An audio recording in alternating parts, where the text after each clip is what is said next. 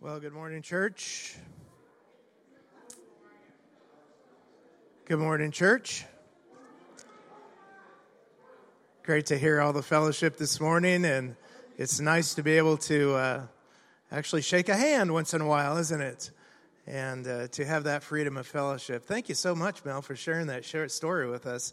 That really does show the amazing sovereignty of our Lord. We experienced the same thing, by the way. Put bid in, lost the house, and oh man, it's frustrating, isn't it?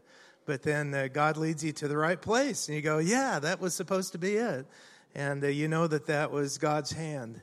And so it's exciting to hear stories like that. And it also means there's a wedding coming up, right? Yeah. Party time. You. All right. Let's listen to this verse found in Romans chapter 8. So then, brothers, we are debtors, not to the flesh, to live according to the flesh. But if you live according to the flesh, you will die. But if by the Spirit you put to death the deeds of the body, you will live. For all who are led by the Spirit of God are sons of God. For you did not receive the spirit of slavery to fall back into fear, but you have received the spirit of adoption as sons, by whom we cry, Abba, Father. The Spirit himself bears witness with our spirit that we are children of God. And if children, then heirs. Amen? Then heirs. Heirs of God and fellow heirs with Christ, provided we suffer with him in order that we may also be glorified with him. Praise God.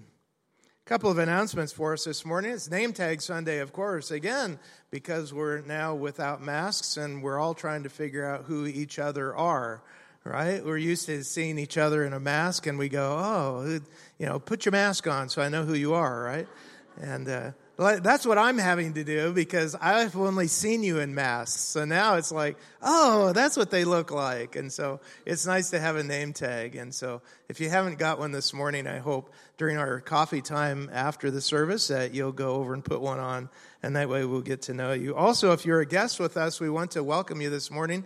And so happy you've joined us. On the back of your bulletin, you'll see a QR code. And if you just put your camera on that, it'll take you to our website, which has a connection card to it. And if you'll fill that out and submit it, we'd love to be able to get to know you better. And of course, we hope that you'll hang out afterwards too, so that we can talk to you face to face and get to know you. Our missions board is up on the wall and functioning. I want to thank Sean for all the work that he put into helping me to get it working. And now I'm in the process of loading it. So it's functional. If you want to walk over and just touch it, touch a continent, touch a country, touch one of the tabs on it, play with it. You won't break it. Just touch it and see what happens. And it's not fully loaded yet. There's a lot of information that's still going to go on there. But all of our foreign missionaries, our international missionaries are loaded by name. Not all the pictures are in yet. Not all the biographical information is there yet. But there will be letters. There will be videos. There will be all kinds of information that you can access through that. So I would just encourage you to go over and just play with it. And it's not much on there yet except some names and a few pictures and email addresses. But if you want to go and experiment with it, please do so. I'm very excited about it. I think it's going to be a wonderful tool for us to be able to continue to be connected with our missionaries. Grief Share, Surviving the Holidays is coming up on April the 9th. That's a Saturday. It's from 1:30 to 3:30.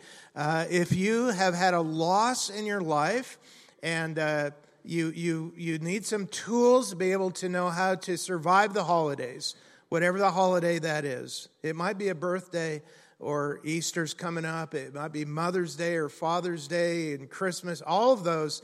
This seminar will help you to have some tools to know how to do that. I'd encourage you to either talk with Diane Evans or myself or Barbara, or go online to our website and you can register for it there. That's on April the 9th. Joy Tea is on March the 30th. We're so excited to be able to get together once again and enjoy one another's company. It's at 2 o'clock. No tickets are required.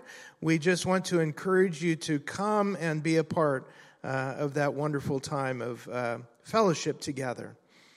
Let's pray together. Lord, thank you so much for this opportunity to gather in this place for worship. Thank you, Lord, for the time we've had already in singing songs to you, songs of praise and worship, and to one another. We've been encouraged already today. We pray your blessing upon your word now as it is brought forth to us by our pastor, Mark. We pray that you would anoint him, bless him, and use him, Lord. May we hear your voice in Jesus' name. Amen. Kingdom kids, you can be off to your time this morning now.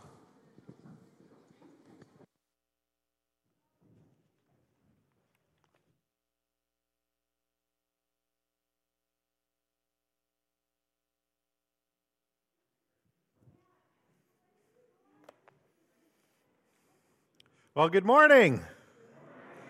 Good to see you all. I'm glad you can join us as we open the Word of God once again this morning. Whether you're here or in person or watching us at home, we're glad you're going to join us as we examine God's Word. To do that, you can open up with me to 1 John chapter 4. We're going to be looking at verses 1 to 6. And as I went through my sermon this week, I noticed it's a kind of a bit of a longer one. I cut some stuff out, but I just thought we'd sort of jump right in. So we're just going to read the passage, we're going to pray, and then I'm going to start preaching. So if you'd like to follow along, again, reading from our passage, beginning in verse 1 in 1 John chapter 4. We read this. John writes, "Beloved, do not believe every spirit, but test the spirits to see whether they are from God. For many false prophets have gone out into the world. By this you know the Spirit of God. Every spirit that confesses that Jesus Christ has come in the flesh is from God. And every spirit that does not confess Jesus is not from God. This is the spirit of the Antichrist, which you heard was coming and now is in the world already. Little children, you are from God and have overcome them. For he who is in you is greater than he who is in the world. They are from the world, therefore they speak from the world, and the world listens to them. We are from God. Whoever knows God listens to us. Whoever is not from God does not listen to us. By this we know the spirit of truth and the spirit of error." Let's pray. Father God, this morning as we look at the spirit of truth versus the spirit of error, I pray that, Lord, you would give us the Holy Spirit to be among us, to testify to our hearts to the truth of your word, the truth of who you are. And Lord, we live in a world with many distractions and many deceptions and many who reject the truth. And Lord, I just pray that as the people of the truth, we would be grounded and founded and surrounded with the truth of God in our lives. And Lord, as we open your word again this morning, I just pray that you would be with us, that, Lord, you would anoint me and the words that are spoken, that, Lord, you would take this truth and help us to apply it to our lives, that we would not only know it, that we would walk in it in all of our days. And Lord, we just pray you would be glorified, that, Lord, your truth would be spoken here today in our midst. In Jesus' name, amen. Well, I want to just begin with a story I heard about a freshman in junior high. And he won first prize at the Greater Ohio Falls Science Fair. And his project was sort of a simple one. His project was simply, he was urging people to sign a petition that was demanding the strict control or the total elimination of a chemical substance, dihydrogen monoxide. And for plenty good reasons, since, as the student pointed out in his demonstration, that this compound causes excessive sweating and vomiting. It's a major component of acid rain. It causes erosion. It can create serious burns in its gaseous state. Accidental inhalation can kill you. And it has even been found in the tumors of terminal cancer patients. So the freshman went out and he asked 50 people if they supported a ban of this chemical. Well, 43 said yes. 6 were undecided. But the last one, well, he knew something the others didn't know. He knew the chemical formula for dihydrogen monoxide by its more common name, which is water. It's H2O. And it does all those things, believe it or not. But I kind of wonder after hearing that story if the people who signed up to ban drinking water, if they felt silly or even betrayed. But rest assured, I'm sure if they'd gotten all the facts, I'm sure the outcome would have been very different. But the reality is, people can be very easy to deceive. The famous showman P.T. Barnum made a fortune off his theory that there's a sucker born every minute, which is probably why my email junk folder is full of wonderful investment opportunities from Nigerian princes who want to share their inheritance, and the CRA has money waiting for me, and the foreign lottery, I've won that so many times I can't even count, and all I have to do is send money or give them my bank information, and the money will just start rolling in. But of course, I'm not holding my breath on any of those things actually happening, because we know the world is full of deception, and it's not just science students, and it's not just financial deception. As we come to our passage this morning, we see there's a real danger in the church of being spiritually deceived. And John even says in our passage, 1 John 4, verse 1, says, "Beloved, don't believe every spirit." That's John's way of saying, don't believe everything you hear. And yet, for the most part, many people do. I mean, as a society, there's so many people who will believe anything they hear about the spiritual realm. There's horoscopes and astrology and the palm and tarot card readers and people who claim they can talk to ghosts and communicate with the dead. I was actually just shopping this week at Superstore. I went into the store, just grabbed a few things, came out. There was a flyer on my truck for a psychic. And I'm like, that's weird. And I'm thinking, if he's a psychic, would he not know I didn't want his thing? But I guess... you go to the bookstores of the New Age and even the witchcraft sections in the bookstore. It seems to double every few years. And heaven forbid you turn on the TV.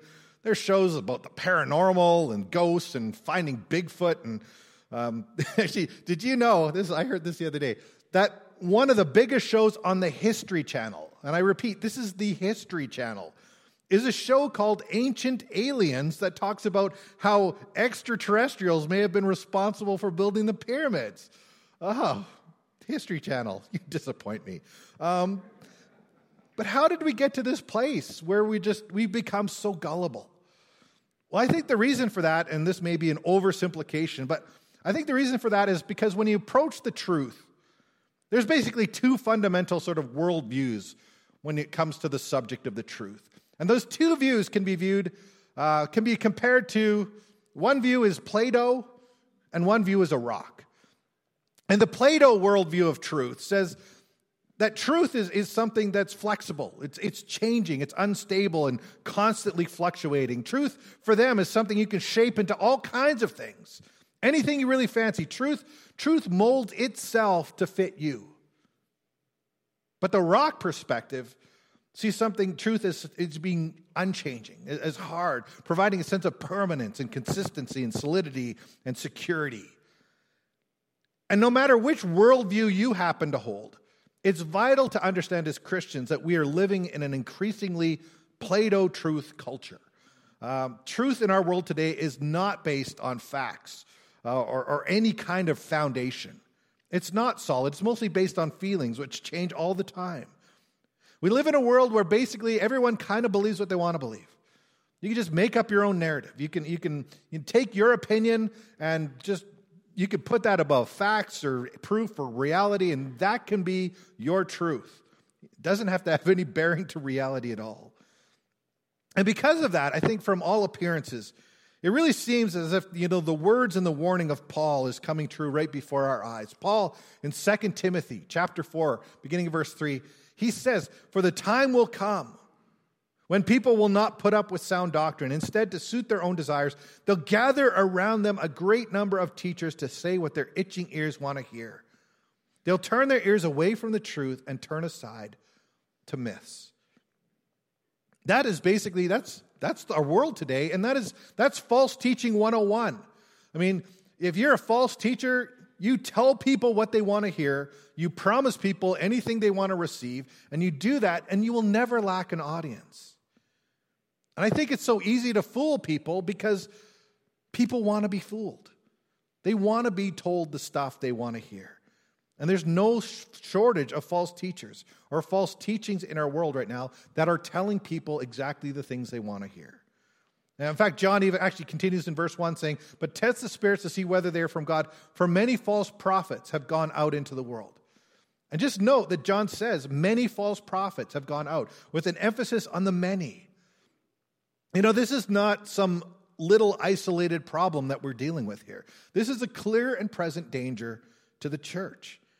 In fact, even as John writes these words, he knows that some of the people in his church have actually fallen away from the truth because of false teachers that were in their midst.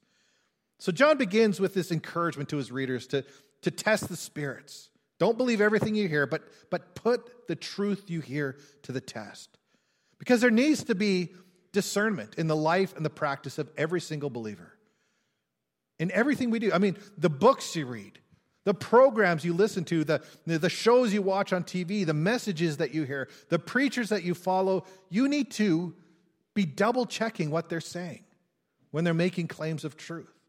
Don't just assume the person who is talking is speaking the truth just because they're wearing a nice suit or they have a lot of university degrees or they pastor a large church. Even the teaching you get from this church, you need to test it. You need to make it a practice not just to swallow it whole, but to examine it and make sure that what you are hearing is truth that is grounded in the Word of God.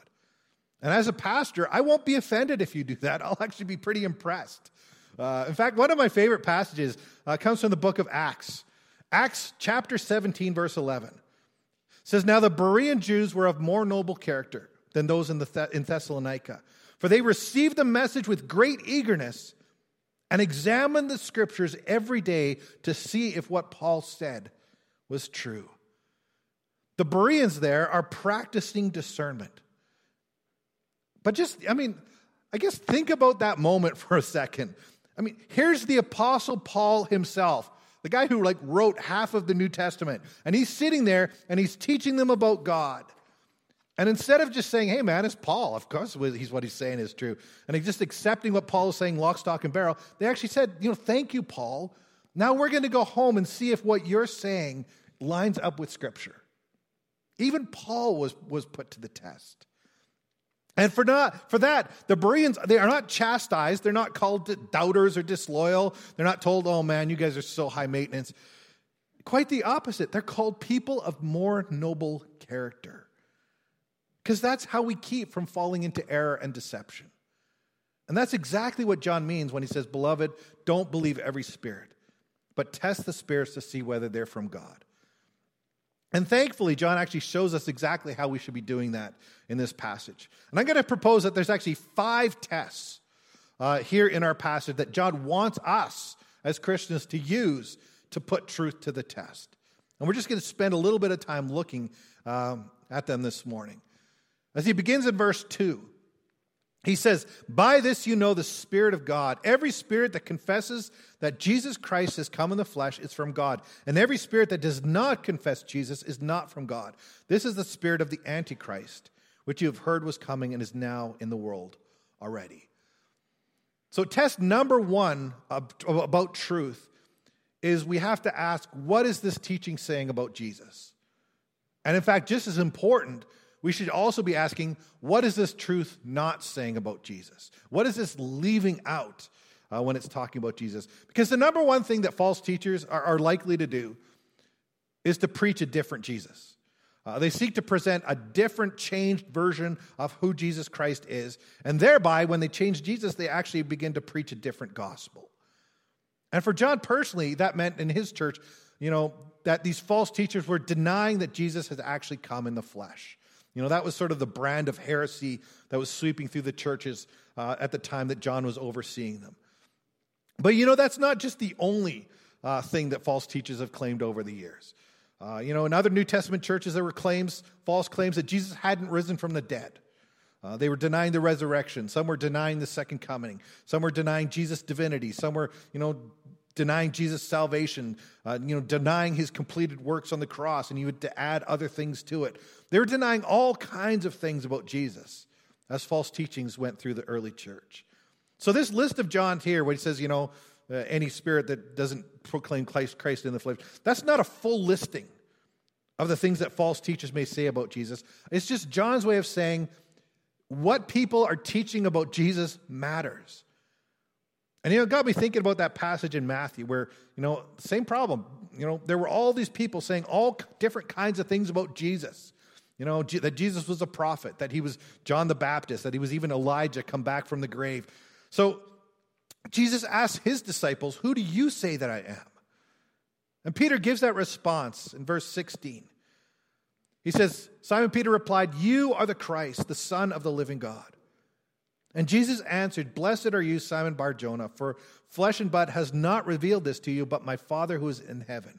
And I tell you, you are Peter, and on this rock I will build my church, and the gates of hell shall not prevail against it." Jesus finally an answer about who I am that's right. And not only that, this is the very truth upon which my church is going to be built upon. It's the truth of who Jesus Christ truly is. Because the world may say a lot of things about Jesus, but the only true and clear answer of who Jesus really is that Jesus is God and he is the Christ. Every answer about Jesus other than Christ, the Son of God, is an answer that doesn't go far enough. Every answer, no matter how flattering, that limits Jesus to only being a man is an answer that is wrong. Because salvation depends upon the person of Jesus Christ. That the holy and perfect Son of God, fully human, fully divine, died on the cross in our place to pay for our sin so that we could enter into eternal life. We cannot change or alter the truth about Jesus and who he is. But it's not just the truth about Jesus we need to examine when to know a false teacher. Look again at verse 2, where John writes, every spirit that confesses Jesus Christ has come in the flesh, every spirit that confesses that Jesus Christ has come in the flesh is from God. Many commentaries, when John talks about the confession there, many commentaries I read this week point out that when John uses that word confess, he's not just talking about do they agree to a particular set of facts. This kind of confession is something that's deeper. It's confession that is heartfelt. It's something life-changing. It's confession by the entire being of the person making the confession. This is confession that's more than just lip service for the person. It's something touching their hearts.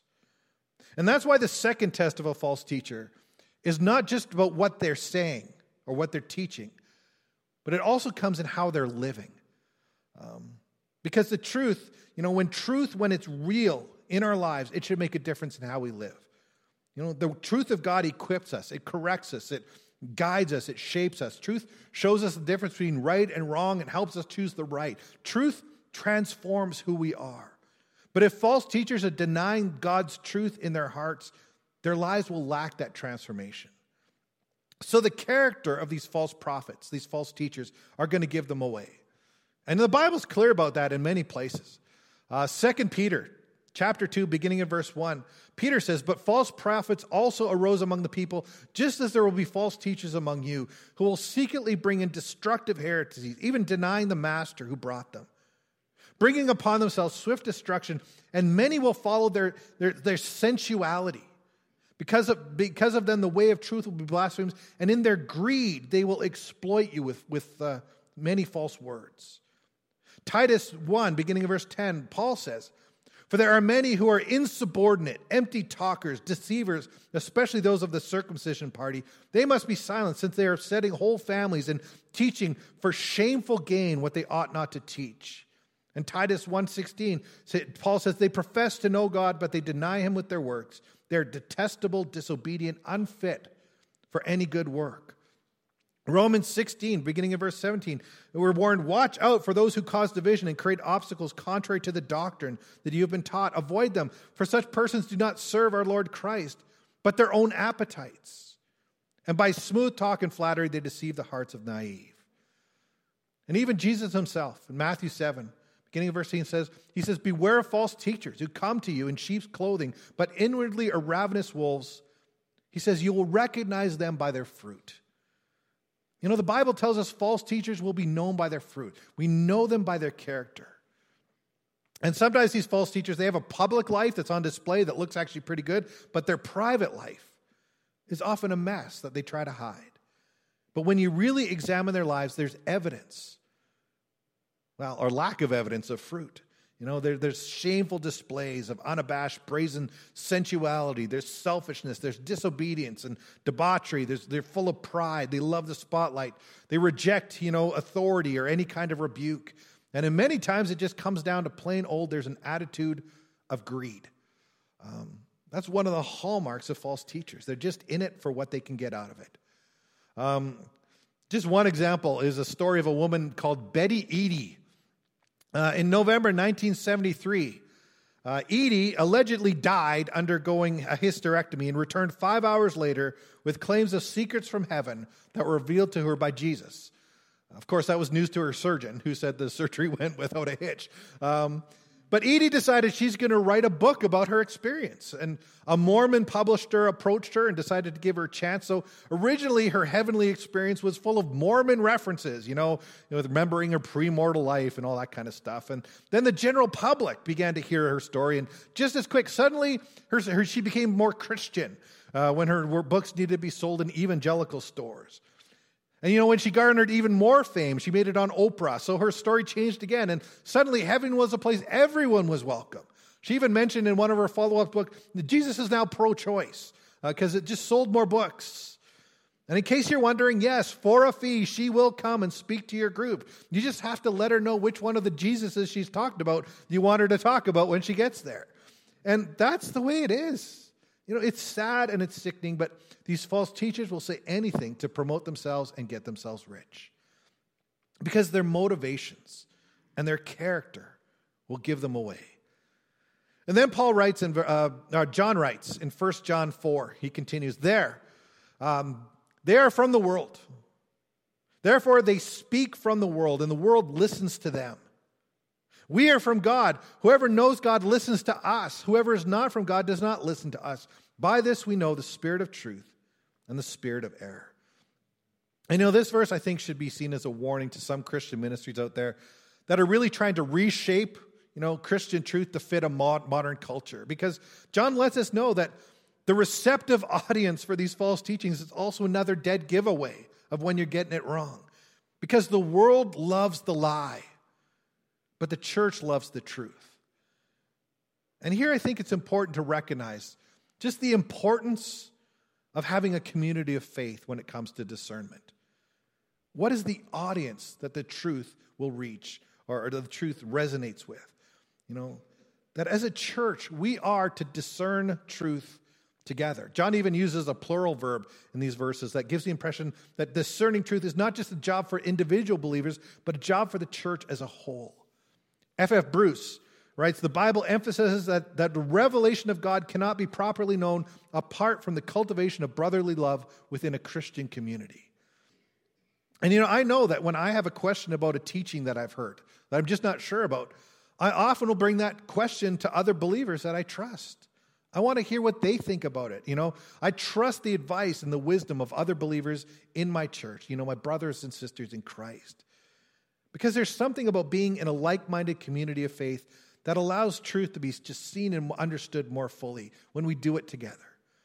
And likewise, if you're in a place where the only people you listen to, your references of the world, you're sure to be led astray. And that's why I think it's just so important to connect yourself with a good Bible-believing and Bible-preaching church. Because a good church will make truth its emphasis. A good truth will hold its members accountable to living out the truth. A good church will say those uncomfortable things that the world doesn't want to hear. It'll talk about sin, talk about depravity, talk about judgment, talk about hell, talk about the need for the cross. It'll talk about the reality that not everyone is going to be saved. But it'll also talk about grace, and it'll talk about justification by faith and the love of God. It'll proclaim Jesus as Savior and invite people to know Him personally. And that is why when it comes to the truth and discerning truth, the church matters. And so does the Bible. Listen to John in verse 6. He says, we are from God. Whoever knows God listens to us. Whoever is not from God does not listen to us. And I guess what interested me when I first read that verse is that's actually something that you would probably hear a false prophet say. False prophets are really good at saying that if you want to hear the truth, you need to listen to me. But there's one very important difference there, because when a false prophet says something like that, his only authority is himself. But when the Apostle John says it, he's speaking as an apostle of Jesus Christ. And Jesus himself gave John the authority to speak in his name. And that is what John's really referencing here. He's not saying the church only listens to John. He's saying the church listens to teaching that has the authority of God behind it. And we don't have apostles like John around anymore to teach us like that. But we do have something just as powerful, because we have the Word of God. And Paul says in 2 Timothy 3, verses 16 and 17, he says, all Scripture is breathed out by God, inspired by God, and profitable for teaching, for reproof, for correction, for training in righteousness, that the man of God may complete, equipped for every good work. And to me, that's an amazing thought. That's a thought that's almost too big for my brain sometimes. That when you hold a Bible in your hand, you are holding all the revealed wisdom of God for his people. Inerrant, infallible, the Bible is a truly reliable and authoritative source of God's truth in our lives. And I still remember Pastor Zig standing up in this pulpit back in the day saying, the Bible is the truth, the whole truth, and nothing but the truth. And as a young man, that left an impression on me. And it also means that when we test the spirits, our job is to look and ask the question, does this line up with the Word of God? Because false teachers reveal themselves by teaching things that are contrary to the Word of God and by refusing to accept the authority of the Word of God. Which leaves one final test this morning in discerning truth. And that's the witness of the Holy Spirit. Before Jesus was taken to heaven, he promised us the Holy Spirit. Saying things like John 16, verse 13. He says, when he, the Spirit of truth, has come, he will guide you into all truth. For he will not speak on his own authority, but whatever he hears, he will speak, and he will tell you things to come. The Holy Spirit is essential to us knowing the truth and living out the truth, living out our faith as believers. And the Apostle John has already referenced the role of the Holy Spirit in this book already. 1 John 2, verse 27, he says, but the anointing that you receive from him abides in you, and you have no need that anyone should teach you. But as his anointing teaches you about everything and is true and is no lie, just as it has taught you, abide in him. So now John talks about the Spirit of truth. And when he's talking about, testing the spirits and knowing the Spirit of God, it's the Holy Spirit that John is referring to here. It's the Holy Spirit who is at work on the side of truth in our world and in our lives. And I can't emphasize how important the Holy Spirit is in our lives when it comes to knowing the truth. Because even the greatest scholar, even the most sort of learned professor of Greek and Hebrew languages, even a PhD with a degree in ancient cultures and customs, even they will never be able to understand the Word of God the way a believer does if those people don't have the Holy Spirit to help them and open their eyes. The Holy Spirit helps us to see truth, helps us to understand truth, helps us to apply truth, helps us to live out the truth of God in our lives. And until the Holy Spirit is connecting all of those things in our life personally, in a person's heart, they're never really going to get it. Because the Holy Spirit is essential to knowing and hearing and understanding and living God's truth. The Holy Spirit within us testifies to the truth of God in our lives. And that's how we test the spirits. That's how we test the teachings that we hear in our lives. That's how we test the truth of our faith, the truth about God, the truth about Jesus. We put those things to the test. Which actually leaves us just one more thing I want to talk to you about, because as you notice, I've actually skipped over one verse, and it's right in the middle of our passage. Where in the middle of all this, John writes, verse 4, little children, you are from God and have overcome them, for he who is in you is greater than he who is in the world. And this is such an important verse, I think, when it comes to living out the truth in our lives, because I think one danger that may happen when we hear John talking about all of these things is that we hear them out of balance. John sets up this rivalry between truth and lies, between God and the devil, between Christ and Antichrist. And if we're not careful, we can begin to think that this battle is between two evenly matched parties, but it's not. And even as our world, undermines our faith at every turn, as the gospel, is attacked at every angle, the schools teach evolution, universities deny scriptures, laws, have stripped out religion from most public institutions, it can become easy to doubt and ask hard questions about our faith. Is it gonna, where's the balance? But even though the ground of this world is tipped heavily in the enemy's favor, when it comes to the power of Jesus and the truth and the devil and his lies, it's not even close. I mean, the size of the contestants in this battle is ridiculously overmatched. It's like the universe itself in all of its grandeur versus a speck of dust. And even that comparison's not enough. Because John says, he rises, greater is he who is in you than he who is in the world. Put emphasis on the greater. And he's telling us that in this battle, God's truth wins. And it's not even a contest. And that means ultimately, in light of eternity, there's no need for the believer to fear, no matter how out of balance the world seems right now. And I'm sure life's not a cakewalk. It's tough. We still have to be careful. The world still tries to lead people astray, and we have to hold fast to the truth of God. But if we do that, in the end, we have the victory. In the end, we are more than conquerors in Christ. And John's just reminding us, in this battle between truth and evil and all that stuff, he's saying God's strength's not going to fail you. His resources are sufficient. God's enemies and our enemies have been defeated, and defeated completely on the cross. Victory is ours, and it's eternal, and our salvation is assured, and God's truth, it's never going to fail. So I think this is John's way of saying, don't be afraid to live your life with passion. Don't be afraid to step up in faith. Don't be afraid to trust in God's strength instead of your own. Don't be afraid to claim Christ's victory in your life. Don't be afraid to reject the lies of the world so that you can embrace God's truth. Because as Christians, as people of the truth, there's no other way for us to live. Because even in this Plato world of ours, it's time for us to take a stand for what's true. Because God's truth, it doesn't just make a little bit of difference in our lives. It makes all the difference. It's the truth of Christ that changes lives. It's the truth of Christ and who he is that gives us hope. It's the truth of Christ that sets us free. It is the truth of Christ that's the foundation of our lives, both now and for eternity. So don't let anything lead you astray. Test the Spirit so that you can walk in truth, because truth matters. And that should be our goal as the children of God, to test and hear and know and live God's truth in our lives. Let's pray.